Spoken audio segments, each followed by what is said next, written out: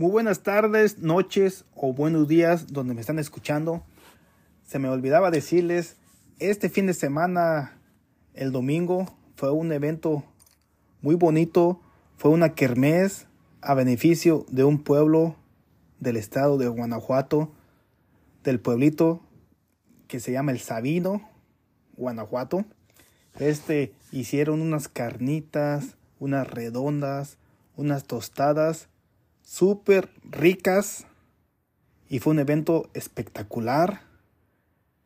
Espero que se repita esos eventos porque son eventos chingones para recaudar dinero para las fiestas de cada año.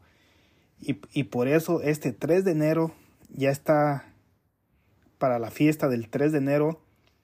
Banda yurirense, la reina del Bajío, con banda La Suprema en el jardín o la plaza del Sabino, Guanajuato.